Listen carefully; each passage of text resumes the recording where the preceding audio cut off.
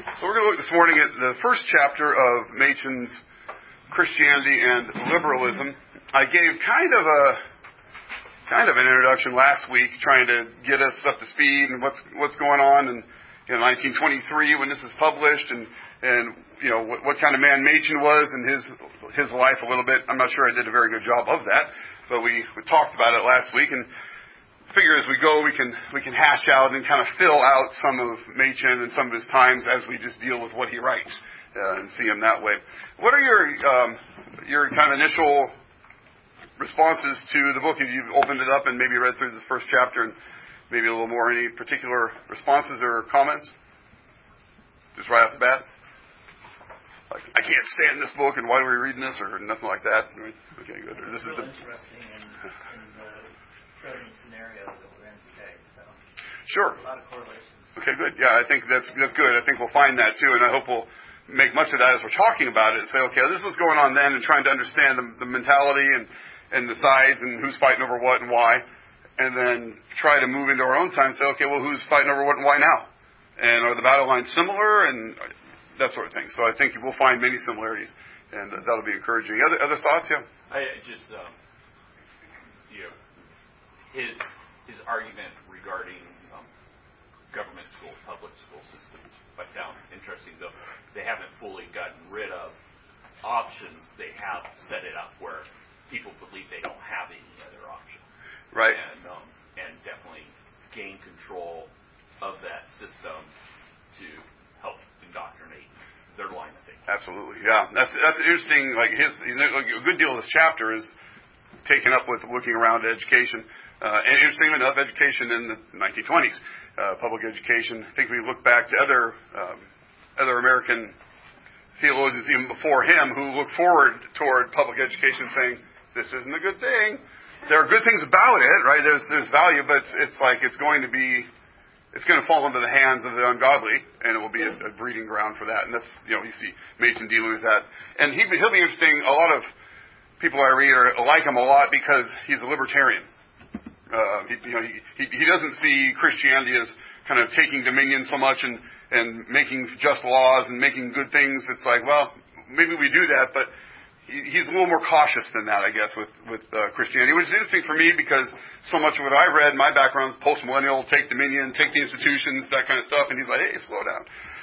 And I think, hey, slow down is a good thing. It's a good thing for us here. Was he in the all millennial? He's a non-millennial, yeah. Yeah, that would be counter to the post-millennial. Yeah, at least, or if you were, or if someone would be, but still have these reservations or cautions. Those are good. I think sometimes we got stars in our eyes and charge forward and don't even know what's going to happen 5 minutes from now, kind of thing, right? Where he's more thoughtful than that. So more on that, I think, as we go. So the first, and by the way, the notes and the questions, I'm interested in your feedback because this is kind of how I've done books in the past with smaller groups, kind of, and just writing out questions or maybe points of outline that they kind of keep track as you're reading. But I don't want to give you questions where you just like fill in the blank. You just answer the question. Answering the question's fine. That's good. But thinking about the question and things associated with it and rolling it around your head and talking about it, that's much better. Okay, that's what I want to do with these questions is to make you think, not just to say, here's the answer. Go find the answer in the book. Right? It's not that kind of deal. So if that's frustrating to you, you can let me know, and say this aspect or this dimension, these notes or questions is kind of weird. Let me know. I'm all ears. I want to hear it. Okay, so don't be concerned. You'll hurt my feelings. You won't. It won't happen. I mean, I guess you can make it happen if you really want to. So, but if you're not trying to, you won't. Okay, so what is the purpose of this little book? What's the purpose? What did Machen write this thing for? To enlighten people, right? Make them aware of the battle lines within the church. Right? That there's things going on, and to try to put as fine a point on it to draw it clear, draw the distinctions as clearly as possible, so that everyone can see what's going on. Not just the scholars, or not just the academics, or not just the pastors, or even the elders and the officers of the church, but everybody. That everybody should be able to look at this and say, "Oh, I can see what's going on here." That there's this very much non-Christian thing taking over Christian institutions, including churches. Right? That people would be able to see that readily. Do you think he has so far achieved that? And so the first chapter here is, I think, really trying to draw the lines generally, and then he's going to go chapter by chapter, kind of doctrine, or first doctrine itself, which is interesting, and then particular doctrines, and shows, okay, here's the modernism, and here's classic Christianity, and they're just different things all the way down. They're different things, though they use the same terminology, right? Though the modernists have changed the meaning of those words and still use them. Now that itself is something that is very, very common, right? If you look at any kind of controversy, almost anywhere, but if you look at controversy in the church, oftentimes you'll find people using words differently than they've been used, so as to kind of fly it under the radar a little bit, to sound very orthodox, even though they're not meaning to be orthodox. Do you have an example? Yeah, I do. Bring it. Accepting the Lord Jesus Christ as your personal Savior. It's not in my opinion, and I know it may be controversial, but no accepting nothing else. When I heard the gospel, I responded. God moved in my spirit, gave me a new spirit, so forth. It was unquestionable. I didn't have the free will. No, wait a minute, I'm not going to do it. Sure. So that's probably terminology to me is not. I've never seen that. Sure. So we have, in that sense, there's terminology that we have and kind of make up and put on things. Say this is how we talk about it, and then you can get back and say, well, does the Scripture talk about it that way?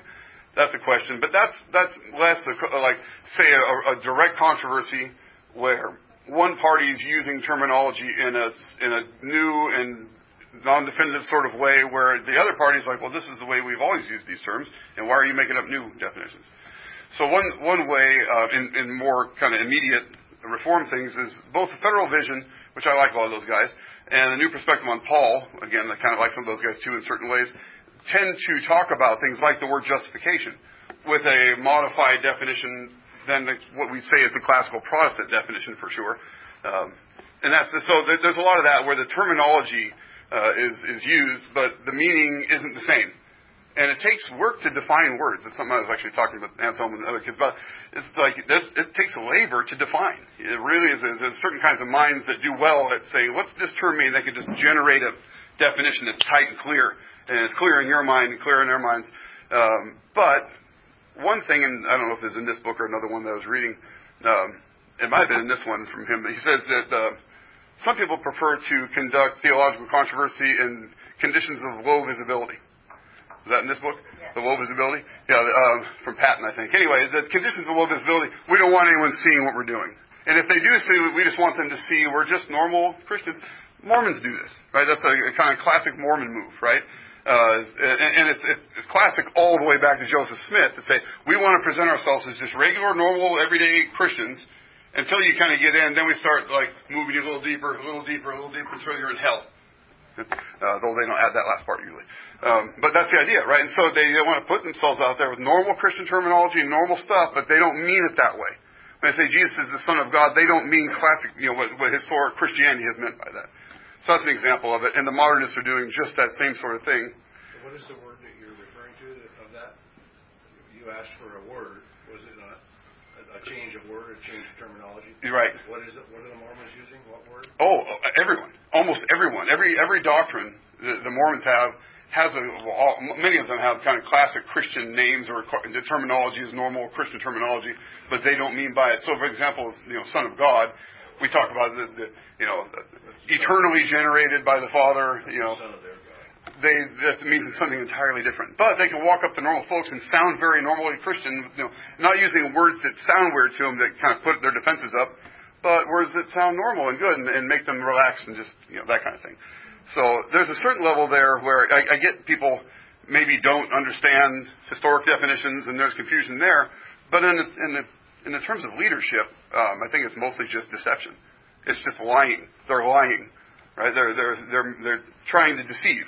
They're trying to bring you in, so just like Paul says in Galatians, so they can make much of you, right? They want to have a following. That's one of the tactics there is to just redo definitions, and that's something that's worth.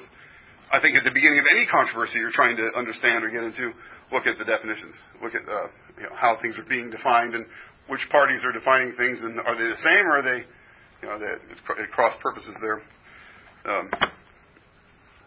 Okay, so I think that as far as the purpose of the little book is to try to make clear what a lot of churchmen are trying to make obscure. They don't want the clarity because they're moving in the conditions of low visibility. They don't want to be seen. They don't want to be understood. Where Machen wants to be understood, and he wants them to be understood, and he wants Christians to be clear on what's going on. Okay, that's the point of this little book, is to get clarity on the point of Christians so that they would know what's going on. And I think the same thing like today, this very moment. If you talk about justice, for instance, in any given church, you may have a whole range of ideas, or people have a whole range of ideas about what we mean. Right? We mean reparations for black Americans. That's justice, right? That may be top of the list for somebody as far as justice goes, where I think biblically looking at it, it's like, well, maybe that's not even on the list, but it's certainly not at the top of the list, but culturally this is the thing, right? Do you understand what I mean? So even the term justice, which you might say, well, that's a pretty biblical term, right? We sing about the justice of God, an attribute of Him, but we should be clear on what that means. We're often not clear on what that means. Right? We have other notions, other definitions that have snuck in from other places that become dominant. And we need to be careful with that. Think about what we mean by what we say, and think about what other people mean, by what they say as well. And maybe another example, if you can think of one where this terminology, it doesn't have to be theological. This kind of thing happens in all kinds of controversies where definitions slide, and I think on purpose. I think the leaders want to obfuscate. They want to make it unclear, because they operate in that lack of clarity. That's how they gain their ground. Any other thoughts or on the purpose of the book and kind of the bringing a clear definition to things? Does that seem like a good idea to you? It's hard work. It's way easier to be obscure and just slide through. And so Machen's doing the work, and doing the work, by the way, of kind of he's a high-powered intellectual. He's a scholar. He's an academic. But he's not writing this for those folks.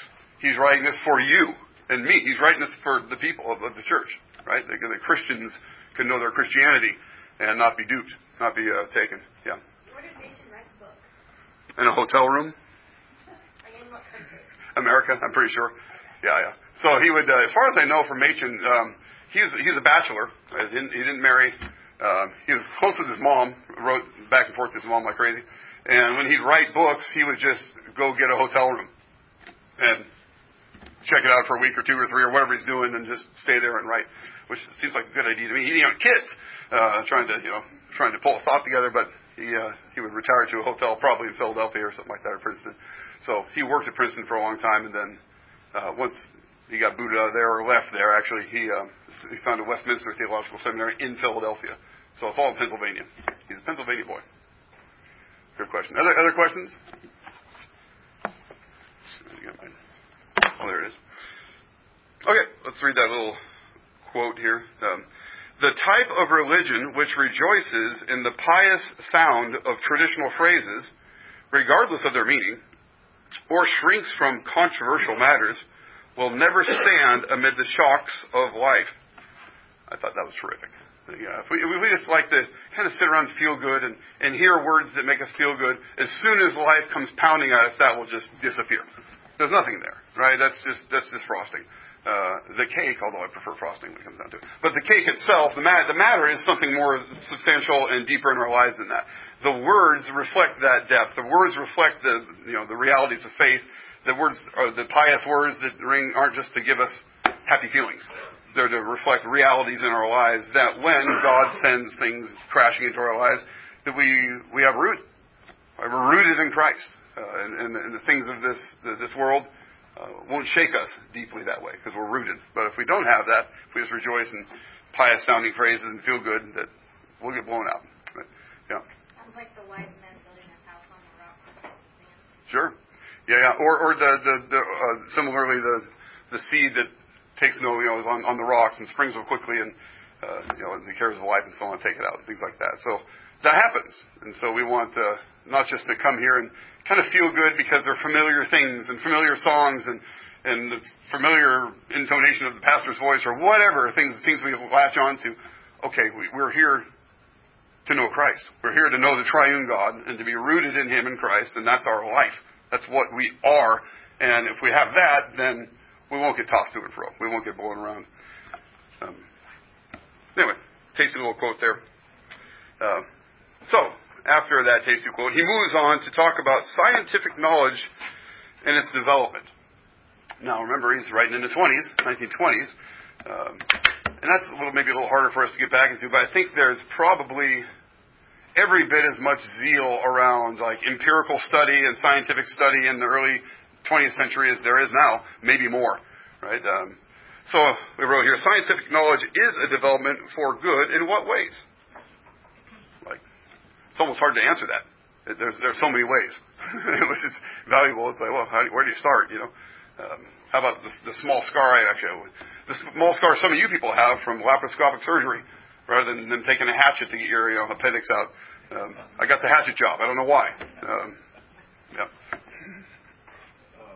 So I don't know when it departed, but it seems like that the term scientific, the actual method of hypotheses and experimentation and so forth, the scientific method, so-called, today seems like a lot of it, at least on the surface, had been tossed out the window. Whereas maybe in his day, there were those scientists that held to this, whether it was religious controversy or the Dead Sea Scrolls or whatever. It was anything. That method seems like earlier was maybe possibly. I wasn't around then, but it was less adulterated. It was not adulterated. Where today it's like the method is it's anything goes. Yeah. We don't care. So I kind of think that with the scientific method, the example or the Baconian method, right, of science is we experiment on things and testable, and we can retest them and have the same effects in the same conditions, and all that kind of stuff is a way of gaining knowledge, and it's good. But you put it in the hands of sinners, and they start doing wacky stuff with it, including using it to try to cover their own selves and their own mistakes, or forge ahead the way they want, or however, right? Sinners do that. We do with the Bible. Ministers do with the Bible too. So there's this notion of science that is really a good thing, and it's not. There's the kind of fine-tuned scientific method, but this kind of observational knowledge goes, of course, all the way back. It's not like there wasn't a scientific age in the sense that men looked at the world and tried to figure it out and did experiments on it. But there is a fine-tuning of that and a sharpening of it in the modern world especially, and that's paid enormous dividends. That's given us a lot of, which is to say, God's given us many gifts through men of science who've studied and worked hard to develop these things that come. So, we can think, and I think the most obvious, he mentions, I think, physics and chemistry or something. He has a couple he throws out there. Okay, and maybe so. And you think in our time, certainly technology and other things play into all that. Well, there's a great deal of moving ahead, right? A great deal of progressing. And then there's this sense in humanity like we are progressing. Humanity is progressing. We're moving right along. Even to the point, after the 19th century, we've moved past war. We're done with war. We figured out how to negotiate and talk, and then there's World War I. It's I guess we're not. In fact, that's the most terrible thing we've ever seen. And we thought we were done with war. It turns out we weren't even close. And so on. So we have a way of duping ourselves, I think, as just individual people, but I think as humanity, groups of humanity, into seeking progress and seeing certain signs of progress, but taking that and making it more than it really is, or indicate more than it really is supposed to indicate. Yes. In what ways is this modern knowledge also destructive? So we have this scientific knowledge, empirical knowledge, that is, say, based on observation and so on. That's given us many good things. God's given us many gifts through that. In what ways is it also destructive? COVID vaccine. Bringing it right up to the present. New and awe-inspiring ways to kill each other. Okay, yeah, sure. That's you put the power in men's hands and they use it to tear each other to pieces. Right? It's not new there, right? Men are wicked. What's that? Atomic bomb. Sure, great example. Yeah, learn how to split the atom. Like, hey, this is great. We can do all kinds of stuff, including kill each other far more efficiently. Yeah. Creates hierarchical thinking, justifies it. Okay, that's interesting.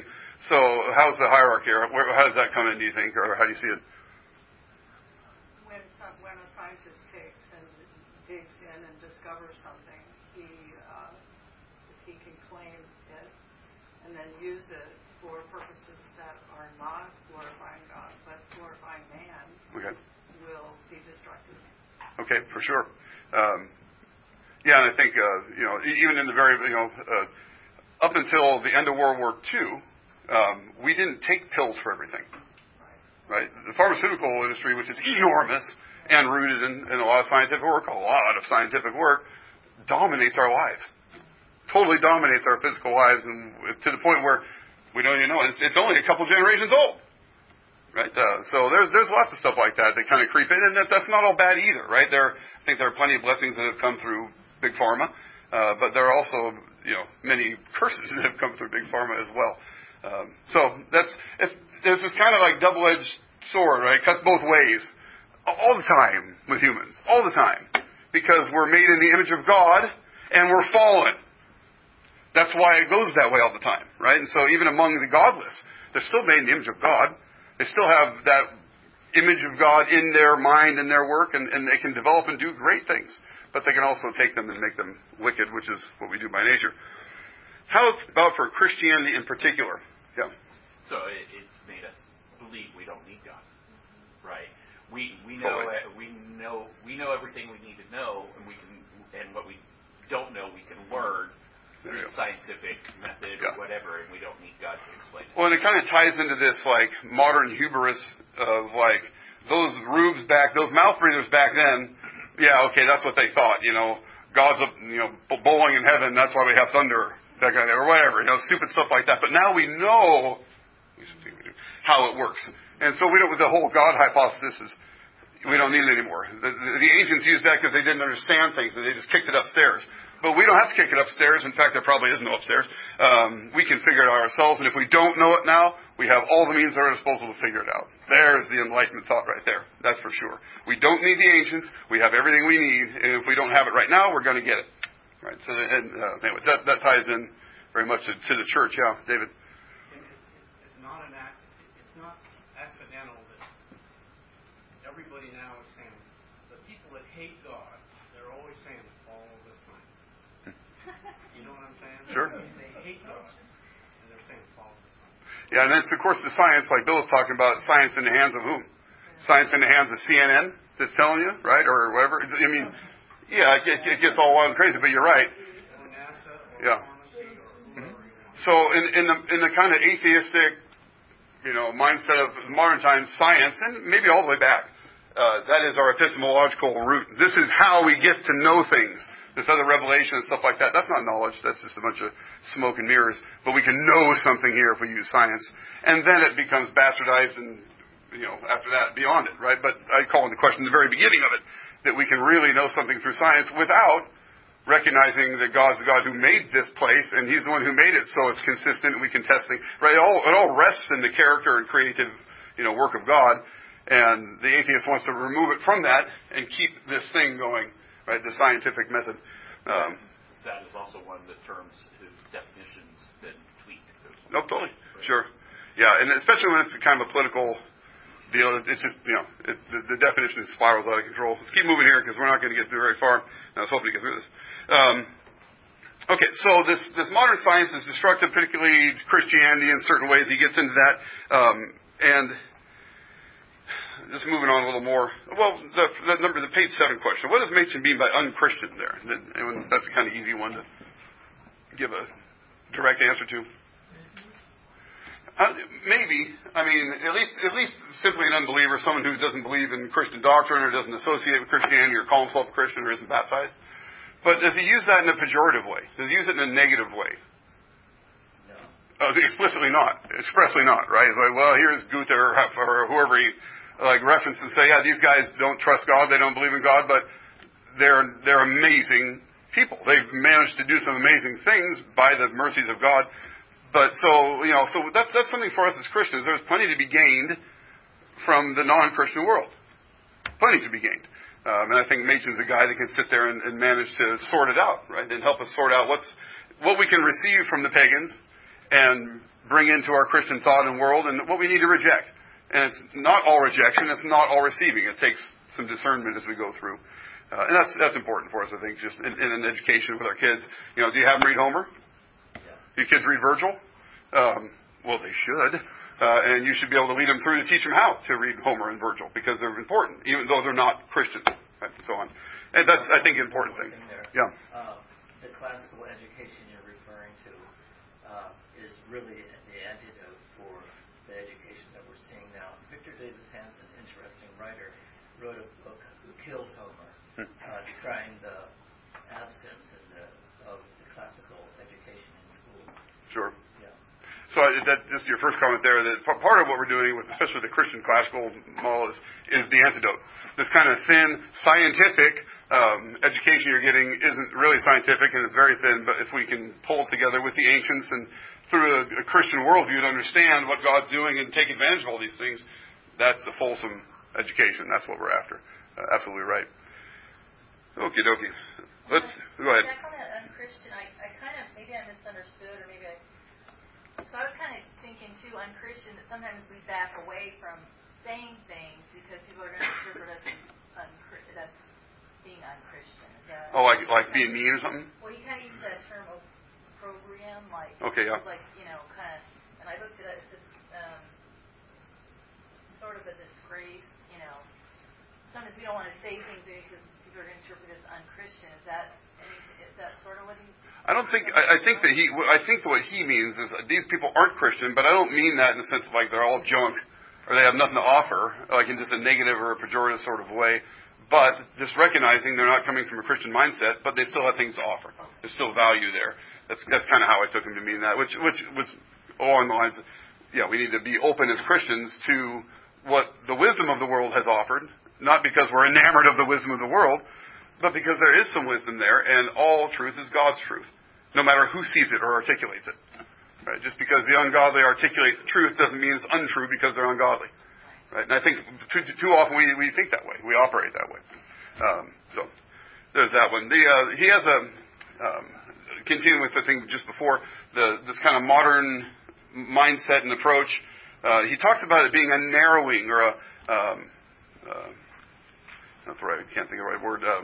Anyway, a narrowing kind of constrictive sort of view. I'll read the page 8 and 9. Machen uses modernity and its scientific investigation of accuses them of having narrowing effect upon humanity, specifically in the spiritual realm. In what areas does he see this decline? What's the spiritual decline of man under modernity? Is this kind of modern, scientific, investigative sort of mindset? Well, once again, the education teaches things and that the state once taught.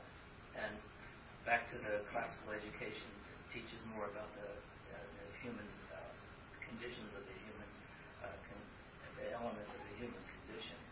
And so being given a certain thing, a set of things to believe this is what you need and we'll take care of the rest is more of like that, Or the rest isn't worth taking care of. Yeah. Maybe another way of thinking of it too, right? So like what gets cut? So in school funding, what are the things on the chopping block? It's kind of moving into our time or in the last 30 years or something, but Art. Sure. Art and music. Right. The very things that kind of like are what seem to me the cherry on top of our humanity, right? The expressions of art and the beauty what's beauty? We're talking about functions, baby. We're talking about mathematics. Now you can take functions in mathematics and say it's beautiful and see that in. I get it. Richard Dawkins, I heard in debating, I can't remember who, but anyway, some Christian that wasn't worth his salt, saying how beautiful the doctrine of evolution is. Right? How beautiful the intricacies and the shape of it. I think, okay, well, I guess, how about the beauty of beer? That's way more beautiful to me than evolution, or the beauty of a woman, or just whatever. It's such a narrow vision of beauty that doesn't account for what we all experience in life. It's like it's anemic, and I think that's what he's getting at. There's a soul poisoning anemia that goes on with this modern mindset, and it robs us of things that are very important to being human, let alone being Christian, just simply to being human. I think that's worth thinking about, the way our education shapes us and what it offers and what it wants, what we can explore in it, how we can grow, how our children can grow and flourish in truth, beauty, and goodness in their education. So other thoughts on that one, the kind of narrowing of a modern mindset, a modern scientific mindset? But back on what you're saying, it's not just a narrowing he does spend a little time saying, what happened to the great art? That there is no good art being produced anymore. And sometimes it seems that way with our own time anyway. We look back a generation or two and say, oh yeah, that's when giants roamed the earth. Now we're a bunch of, nothing. And sometimes that's true, but oftentimes it's a matter of perspective. And I wonder, thinking of he's just on the edge of the jazz age. Right? Well, what's talking about an explosion of creativity and interest there? That's coming out too, right? Probably not because of scientific inquiry, though, in Harlem. Yeah, maybe. Anyway, yeah, so, cool. Any other thoughts on the narrowing? All right. So we've kind of the whole time been angling toward education, which is, like I said, the kind of place he ends up going in this chapter, right? That's a pretty easy place to spot what the priorities of this kind of modern scientific mindset as it comes to education, what those parameters are and how they're constrictive on the human spirit and human artistic work and all that sort of stuff. But more than that, this kind of maybe where we started, that if the educators are godless and the system of education is expressly godless, then it's just going to be a nursery for godlessness, right? And I said it last week that and there's no way around this. There's no way around it. That the public, the government institutions say whether God exists or not, it does not matter for your child gaining knowledge or you getting knowledge. God's irrelevant at best in the classroom. And I think as Christians we have to say that's blasphemous. God's absolutely relevant at every point for our gaining in knowledge, our understanding of the world and who we are.